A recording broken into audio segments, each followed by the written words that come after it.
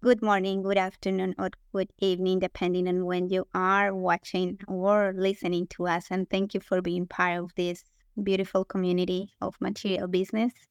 My name is Monica Hernandez, and I'm your host today. And I have a super special guest, Nicole.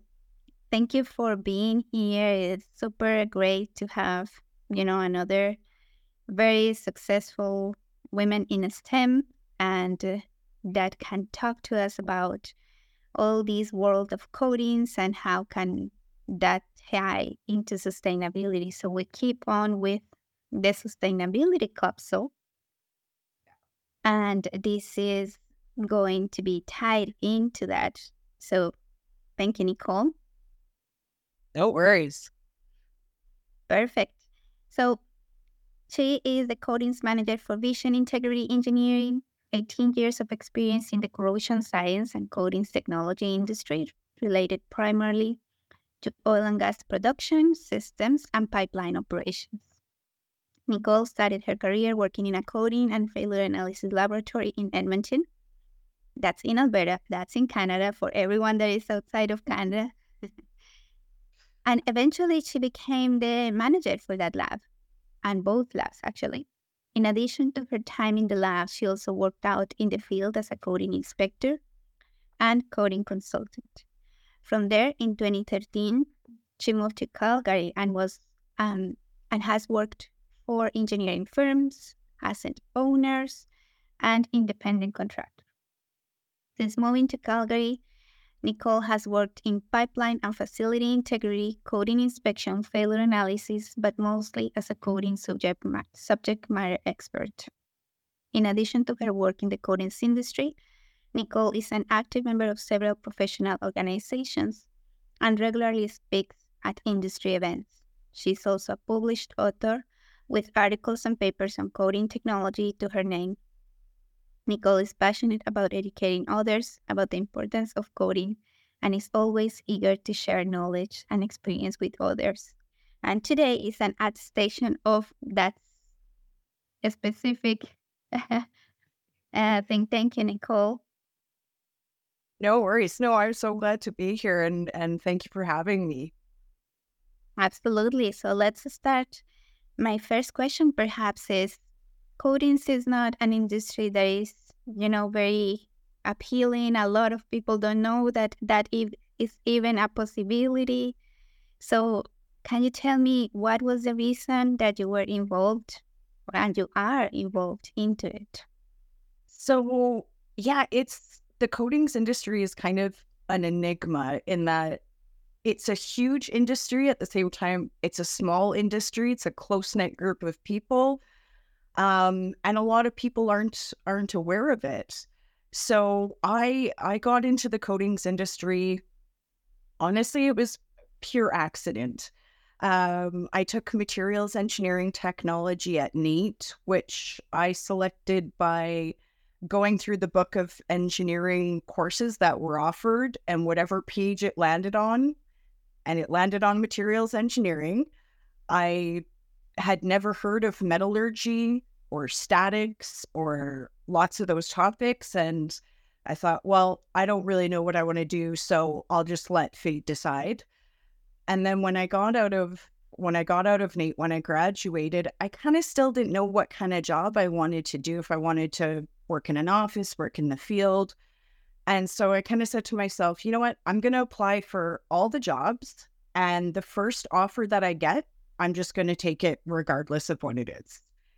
And basically, I'm like the luckiest person on the planet. The first job that was offered to me was offered by a wonderful lady named Linda Gray, who was running a coatings laboratory in Edmonton.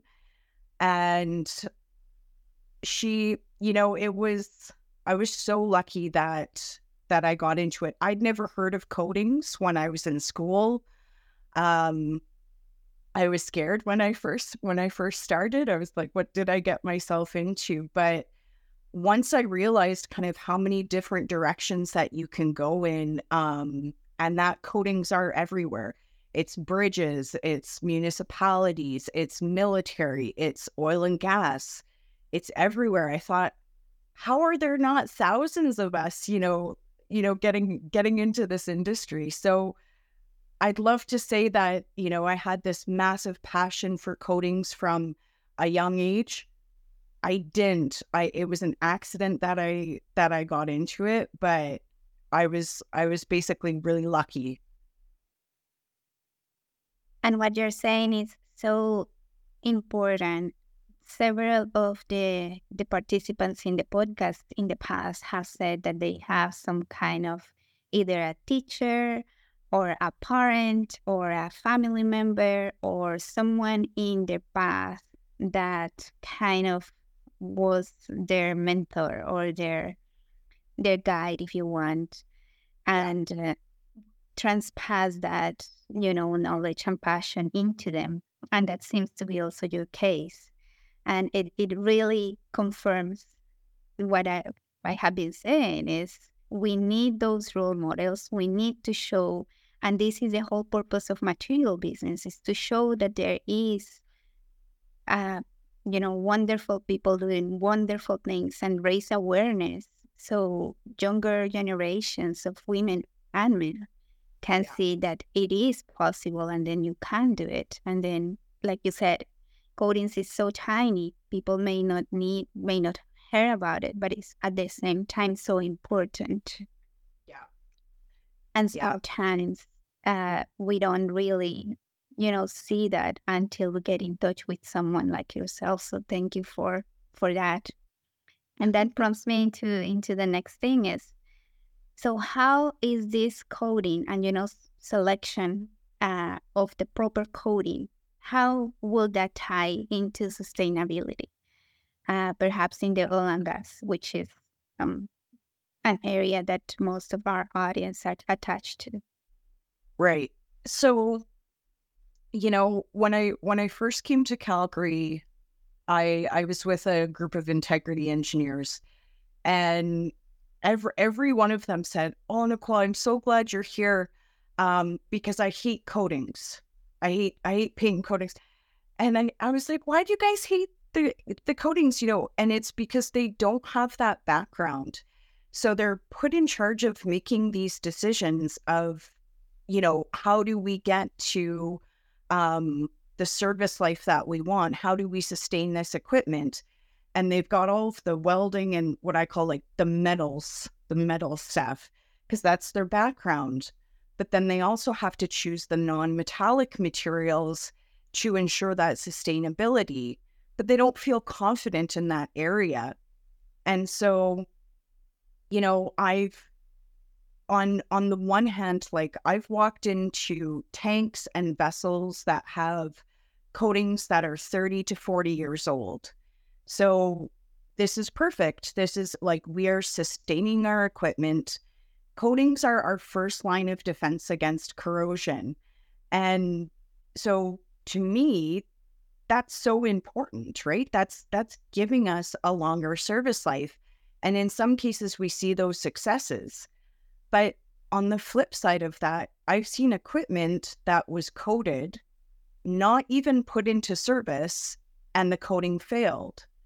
And so I think that's part of, it's this huge spectrum of performance. And we can have that 30 years. We can, get that sustainability, have these really good products that give us long service life, but we have to do things correctly.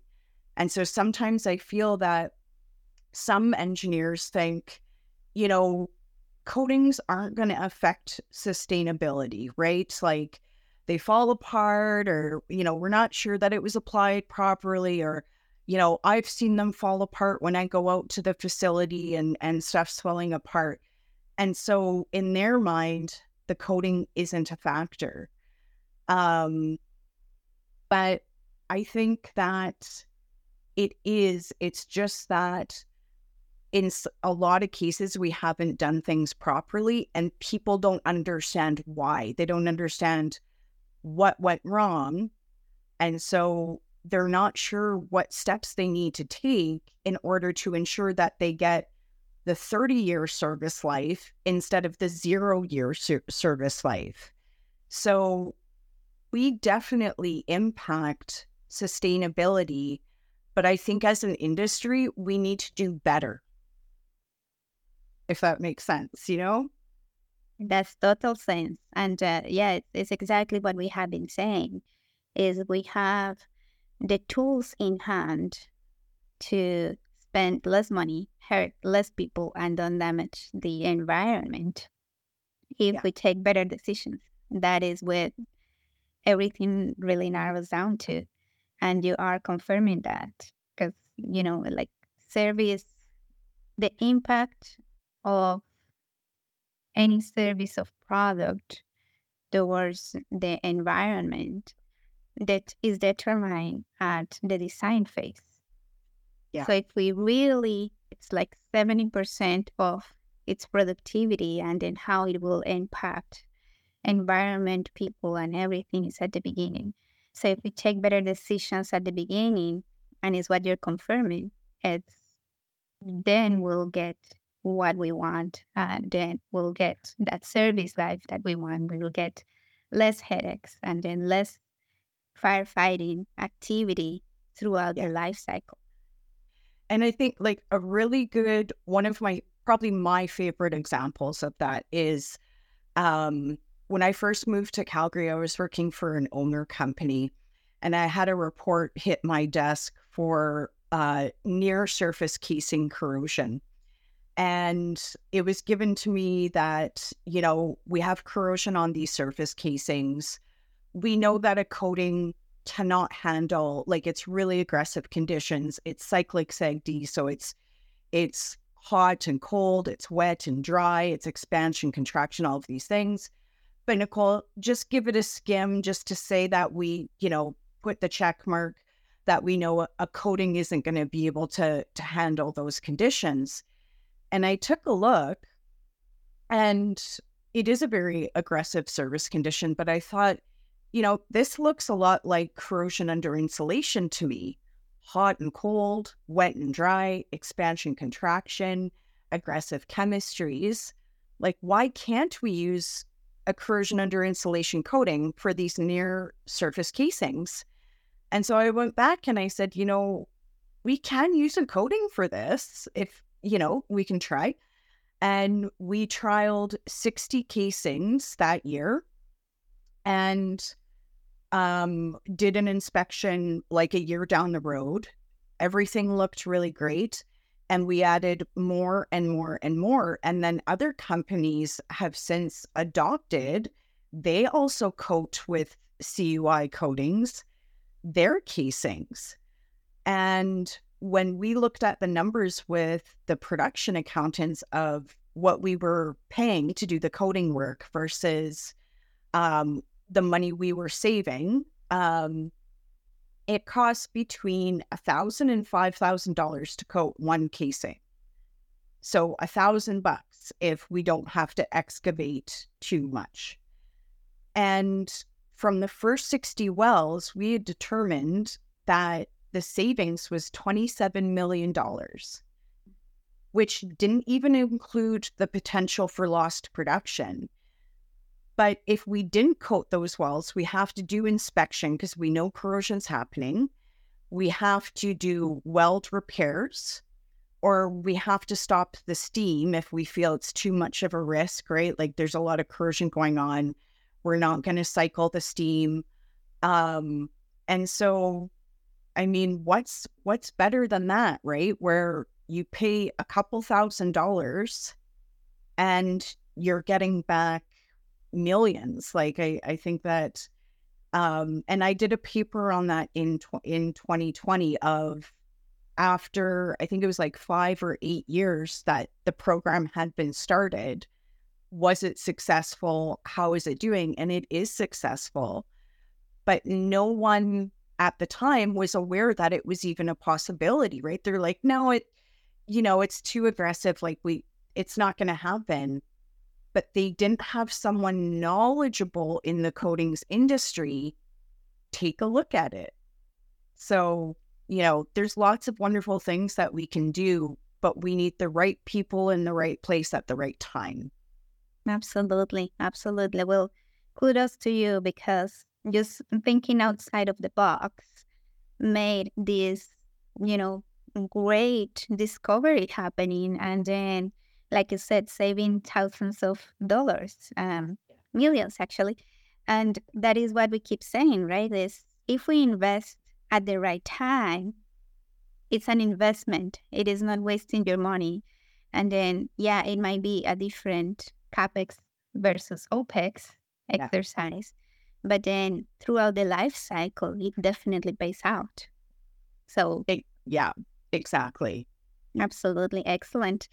So, how do you think this has evolved in the past, let's say, decade, the coding industry, and then specifically because we are now more aware about sustainability and how can that be tied into what are your thoughts about what has been improved? So, yeah, in the last 10 to 15 years, I see it kind of twofold with the coatings industry and how it's evolved.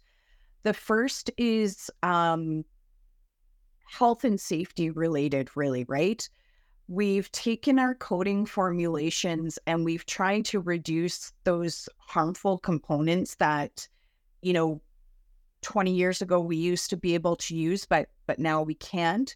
So we're lowering the VOCs, the volatile organic compounds. So those are dangerous for humans. A lot of water-based products are being used, which are both good for health and safety, but also for the environment. And the introduction of viscoelastic materials, which I call kind of a combination between glue, paste, and gum. I don't know how else to describe it, but completely safe for the environment, completely non-harmful to people. I actually have some in my closet here as as an example. And so, you know, coding formulators are constantly coming up with ways on the one side to make it healthier, safer, and better for the environment.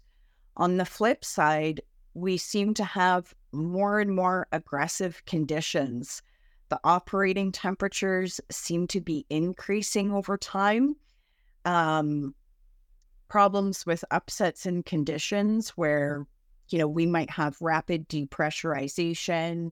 Um, and so they've had to kind of do both at the same time of making sure that our coatings can withstand the conditions, at the same time making them safer for everyone in the environment.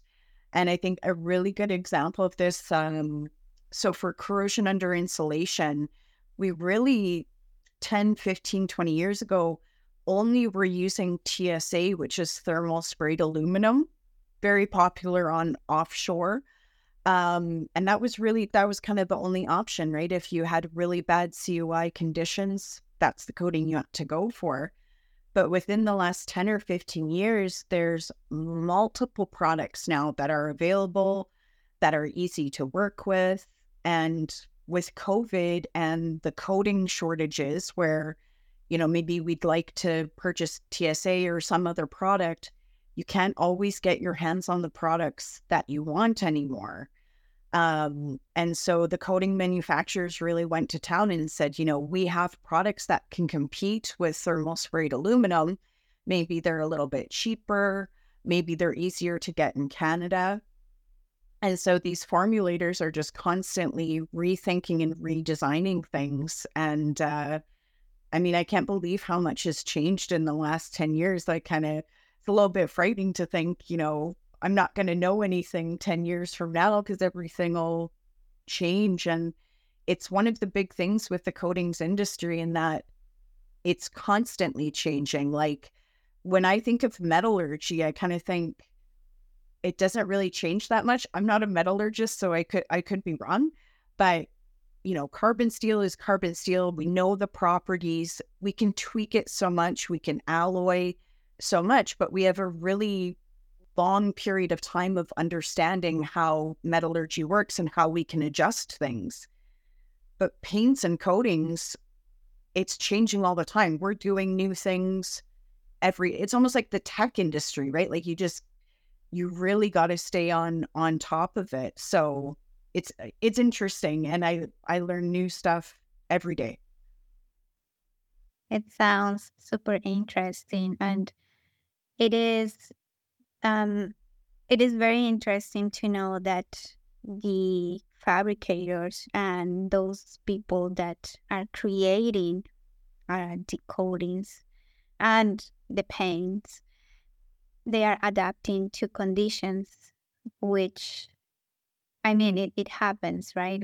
Sometimes we design for a well that is supposed to be sweet, and then over time, we all know that it can become very, very sour, very aggressive, and then none of the materials or coatings or anything that we applied at the design uh, would stand those conditions anymore. Yeah. And that is just the nature of that business. So it's how at the design stage we can kind of see what is going to be happening, if at all possible, so we can cover our bases. Yeah. So you've told us what is, the challenge, like not the changes and the positive things that we are adapting, we are getting. Now tell us about the ugly stuff. What hasn't changed? Like I always, yeah, and one of the the guy that spoke about geothermal, I said, okay, well, that's beautiful. Now tell me the ugly stuff. And he's like, oh, nobody has ever asked me that. So tell me about what is the ugly stuff. What is, what hasn't changed? What can we do to be better? Because there is flaws in anything. So what are we not doing that we should? Yeah. If I go from kind of the beginning of the process to the end, when it comes to the design portion, I see so many drawings that specify the coating that are copy and pasted. They're just copy and pasted. And I mean, some of these even I've seen like from 1985, like coatings you can't even buy anymore in North America. But, like an EPC company is put in charge of building a facility, say, or something, and they're just pulling the coating over from before. And typically it's because they don't have subject matter experts in-house and they just don't know. And so I get a lot of complaints from applicators, from coating inspectors, where they're like, they know that that's the wrong product, but they're not the engineer who made the drawing. Like, they can't make that change. And sometimes we don't find out until, unfortunately, a problem has already occurred. And then I look back like, why was this coating selected even for this piece of equipment? So that kind of stuff I'd really like to see a change in, that, the coating selection right from the design stage, whether it's on the drawings, is done properly, but also in the specifications. So I call like selecting the coating for your approved products list for your coating specification. It really should be a loop that you need to close. And I see a lot of companies that have part of the loop, but they don't have the whole loop. So the first thing we need to do is look at what are the operating parameters of this equipment. Are there pressure cycles? Are there temperature cycles? What are the chemistries? Is there solids involved? Is there sand involved? So we need to review those operating conditions. Typically, then we would go to qualification testing. And so we'd say, okay, the general chemistry of coating that we want for this pressure vessel is 100% solids epoxy. Well, in the qualification testing, you can look at a number of products and see which one's coming out on top. But laboratory conditions typically do not fully reflect field conditions. In addition, applying a coating to a nice, flat, straight test panel is incredibly easy. And applying it to nozzles and flange faces and brackets and sharp edges is not. And this is the biggest one that typically gets missed from the loop. So we know the coating chemistry we want. We did a lab test, which weeds out the bad actors, the really bad actors. We don't even want to look at these ones over here.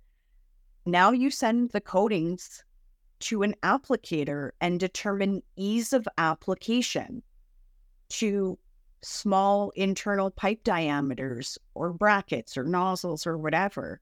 And you get the feedback back from that applicator that, hey, this stuff kicks over or cures within 20 minutes. It's messing up my spray equipment. I can't work with it. So then you whittle down your selection from there again. From there, in a perfect world, which we don't always live in, but you could put either test panels into your vessel, or you could do a trial vessel. So a vessel you have surveillance or monitoring on. If you're not really confident, is this coating going to work? Is the corrosion rate through the roof? But I did it up in Cold Lake where I trialed new coatings on vessels that I could. We're going to open those vessels up the next year and see how they're doing. So it's this whole loop of laboratory, ease of application, and field conditions. Besides that loop, the only other option that we have to select the proper coating for the equipment is if you already have equipment that's coated with a certain coating that the performance of. So not only is this equipment operating at the same conditions as the thing I want to coat over here? Because a lot of times they're not the same. Some people think like, oh, it's a slug catcher, it's a pressure vessel, it's a separator. But the coating reacts differently to some of those parameters. So are the parameters the same? And have you actually looked inside that equipment to make sure that the coating is working? And then you don't have to do all of the other stuff. But probably in the last, I've written, I don't know how many coating specifications in the last 10 years, too many, lots. And most of the direction I get is, well, Nicole, just choose whatever coating you like. No, this is not the right way. But sometimes asset owners, they don't want to pay the money for the lab testing, which is usually like a couple $1,000s, like $3,000 to $10,000 to run a qualification program. They don't want to put test panels in their vessels because then they have to pay an inspector to pull them out and assess them. And, or the other thing I hear, which I don't like either, is we'll just let the applicator decide what he wants to apply. We know better than that, right? Like applicators, I would never try to be an applicator. I'd be a horrible applicator. Their job is to know how to apply the coatings, how to do abrasive blasting. That's their role. They don't choose the coatings for the different pieces of equipment. And then the other one we get is we'll just reach out to the coating manufacturer and they'll tell us what to use for our equipment. Now, sometimes this works out and that's fine. Great. Like they made a good recommendation and it worked out. But sometimes the coating manufacturers don't fully understand how all tens of thousands of different pieces of oil and gas equipment operate and the chemistries involved. Or they know about their own products, but they don't necessarily know about competing products that are maybe better or new formulations that are out. And so it can work out, but sometimes it doesn't. And so we need to stop copy and pasting from old specifications from old drawings. That's not working. we need to really look at selecting our coatings properly, whether that's looking back into field case histories of similar equipment or going through that loop. And I think that would make a massive, massive difference to the entire industry. Thank you, Nico. Just listening to what you're saying, sometimes it is unbelievable that with so much data that we have, because we do inspection all the time. And we just had Shankar coming into the podcast, and he said, we need to stop chasing corrosion. And chasing corrosion is going and inspect. But yeah, what are you doing with that data? And you just said it perfectly. We can do better. Like, can we just take all that data and say, okay, yeah, if you're having this condition specifically, avoid using that one because it's not working. It really didn't work for these conditions. And it is, sadly, it is not only, in the coating industry, it is in the corrosion industry, the asset integrity industry, which all ties in together. Yeah. And everything that you said, we kind of summarize it. We work with something that is called the golden wheel. So if you have your processes and procedures and the tools and your people, and then they all work in harmony, then it works, and then your wheel advances. If you have one of those that is a little bit short, then just start having, little problems on going ahead. And it is, to some extent, it's like I ask myself, how can we be thousands of years, well, maybe not thousands, hundreds of years. Maybe we had this discussion in our previous lifetime, but hundreds of years of experience, and still we are saying the same kind of messages. We need to do things better. We need to take better decisions. And I think it's a responsibility. Yeah. And then I take it like that. It is our responsibility to make it work in a better way with all the expertise, with all the data that we already have. So you have summarized it in a really wonderful way, like from the beginning to the end. How can we make this whole life cycle work? And it is worth it. And the thing I say to my clients too is, if you're not going to do those things, if you're not going to, get a good applicator, have third-party inspection, have a proper coating specification, if you're going to do those halfway, or you're going to do 2 out of 3, whatever, then don't coat the equipment. Like have surveillance, have inspection intervals, have corrosion coupons. There are lots of other ways to ensure that you're maintaining that equipment, that maybe you replace it every 5 years or so, you know what I mean? Like, but don't take your money, throw it in a barrel and light it on fire. Like, don't, if you're not going to do the coating application part right and the inspection, the proper specification, then you're just wasting your money. Like, you might as well don't coat it, which is fine. That's perfectly fine for owners to do if they want. Leave it bare. Make sure your monitoring and surveillance are where they need to be for the corrosion rate. Save your money and don't coat it.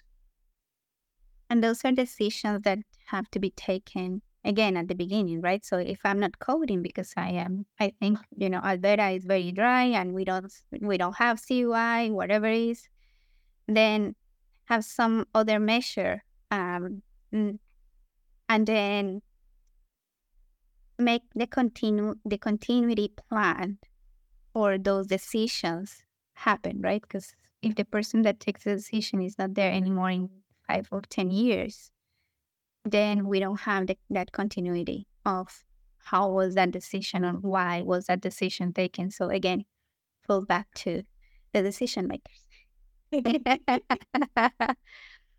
Perfect. So how can we as a coating industry collaborate with other industries. We spoke about EPCs, we spoke about owner operators, consultancy firms, and corrosion integrity. So how can you see that collaboration, or what is the best way of have that worked out? Yeah, and I mean, the big one for me is the EPC and the asset owners. That's the biggest one, where there's just a disconnect um and a lack of awareness, right? Like, it's what they've been doing for a long time, or they've seen those coatings for 20 years, so I'm just going to use the same thing I always did. I think the EPCs and the asset owners really more awareness. And I mean, I do presentations and lunch and learns as much as I can. I love doing them, and I do find that they make a difference. I mean, um, I guess I call it like staying in your lane. So we know who the proper people are to ask the questions of. Do I expect every mechanical engineer and materials engineer I know to just completely educate themselves on coatings and get up to speed? No, absolutely not. They don't need to, but they need to know who's the right people to talk to. So when we have applicators who are becoming coating specifiers, they're not staying in their lane. When we have mechanical engineers with no background in coatings creating approved products lists without reaching out to maybe the specialists or the laboratories or the code, so, I would say the biggest thing is for the people who are making these decisions, when you have a question about how this coating is applied, what are the health risks, what are the environmental risks, reach out to those applicators. I do it all the time. I'm not an applicator. I have questions every week for applicators. When you have a question about selection, reach out to a specialist. When you have a question of, formulations, new products, the coating manufacturers love to do lunch and learns as well of the new products that they're designing and the performance testing that they have that can give you some of that confidence.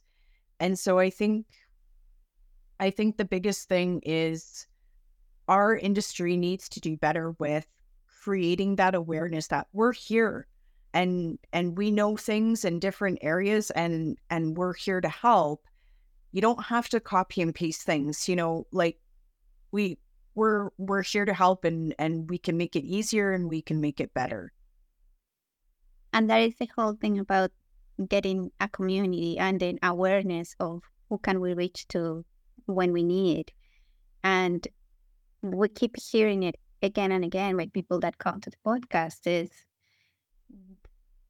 you don't have to, and I remember one of my teachers in engineering, he said to me, you don't have to know it all. You only have to know who to contact to. In a case of you are in at 2 a.m. in the morning in the plant, something happens, who will you call? So you'll need to have that support system that comes in and back you up. And that is exactly what needs to happen instead of trying to do things that are out of our alleys and then having consequences at the end. Because that might not be right now, but we'll see it over time. Yeah, exactly right. Exactly. So, and we are almost at the end of our time. All the time it goes by so fast. But what will you say to those companies that want to, tie into the sustainability, the coding, and those practices? How can they do better? Yeah. Yeah. No, that's a great question. And I mean, if I got to pick only one thing, and I'd like to pick more than one thing, but if I only got to pick one thing that, the owner says, my coatings aren't doing well, they're falling apart, one thing that I can do to improve that, I would say it's having third-party coating inspection. because that's your insurance policy that the coating was at least applied properly. So we have some oversight, even if it's just a couple of hold points that, the blast is good, the cleanliness is good, we've removed contaminants, because the preparation and application portion are a very big reason if those go wrong more often than other different factors. And so if we have that insurance, that's going to make the biggest difference. If I got to pick two things, I would choose, it's the coating specifications. We have to have if we don't have the right product and it's applied perfectly and beautifully, what does it matter? And I'm writing a paper right now. It's not done yet, but I'm writing a paper. I've reviewed more than 130 premature coating failures from the year 2000 to present day only. And it used to be that the rule of thumb was roughly about 8 out of 10 times the reason why a coating fails is because the application went wrong. The data that I've looked at so far is showing that that's only about 45% of the time something went wrong with the preparation or the application. The remaining 55% is now split between the owner and the specifier, which sometimes is the same and sometimes is not. And so that tells me, like, in the 1990s, we implemented the ISO 9001, so quality control, so that our applicators had to be ISO certified, so their quality went up. And then in addition, SSPC, which is now AMP, they implemented an applicator training program. So we have these two things that were supposed to help applicators have better quality. And from what I'm seeing in the data so far, that has been somewhat successful. That has improved the quality. But now we've lost out on specifying the right product. And a lot of the examples that I've looked at, it's where the specifier just wasn't aware. They didn't know all of the parameters. They didn't know all of the conditions, and the wrong coating got put into service. And so we still need to keep on top of the application. That's still important. 45% is a big number. Mm-hmm. And that's why we need that third-party inspector there to be on top of things. But now we have this 55% between owner and specifier, which tells me equal amount of effort needs to be put into selection and specifications. Yeah, absolutely.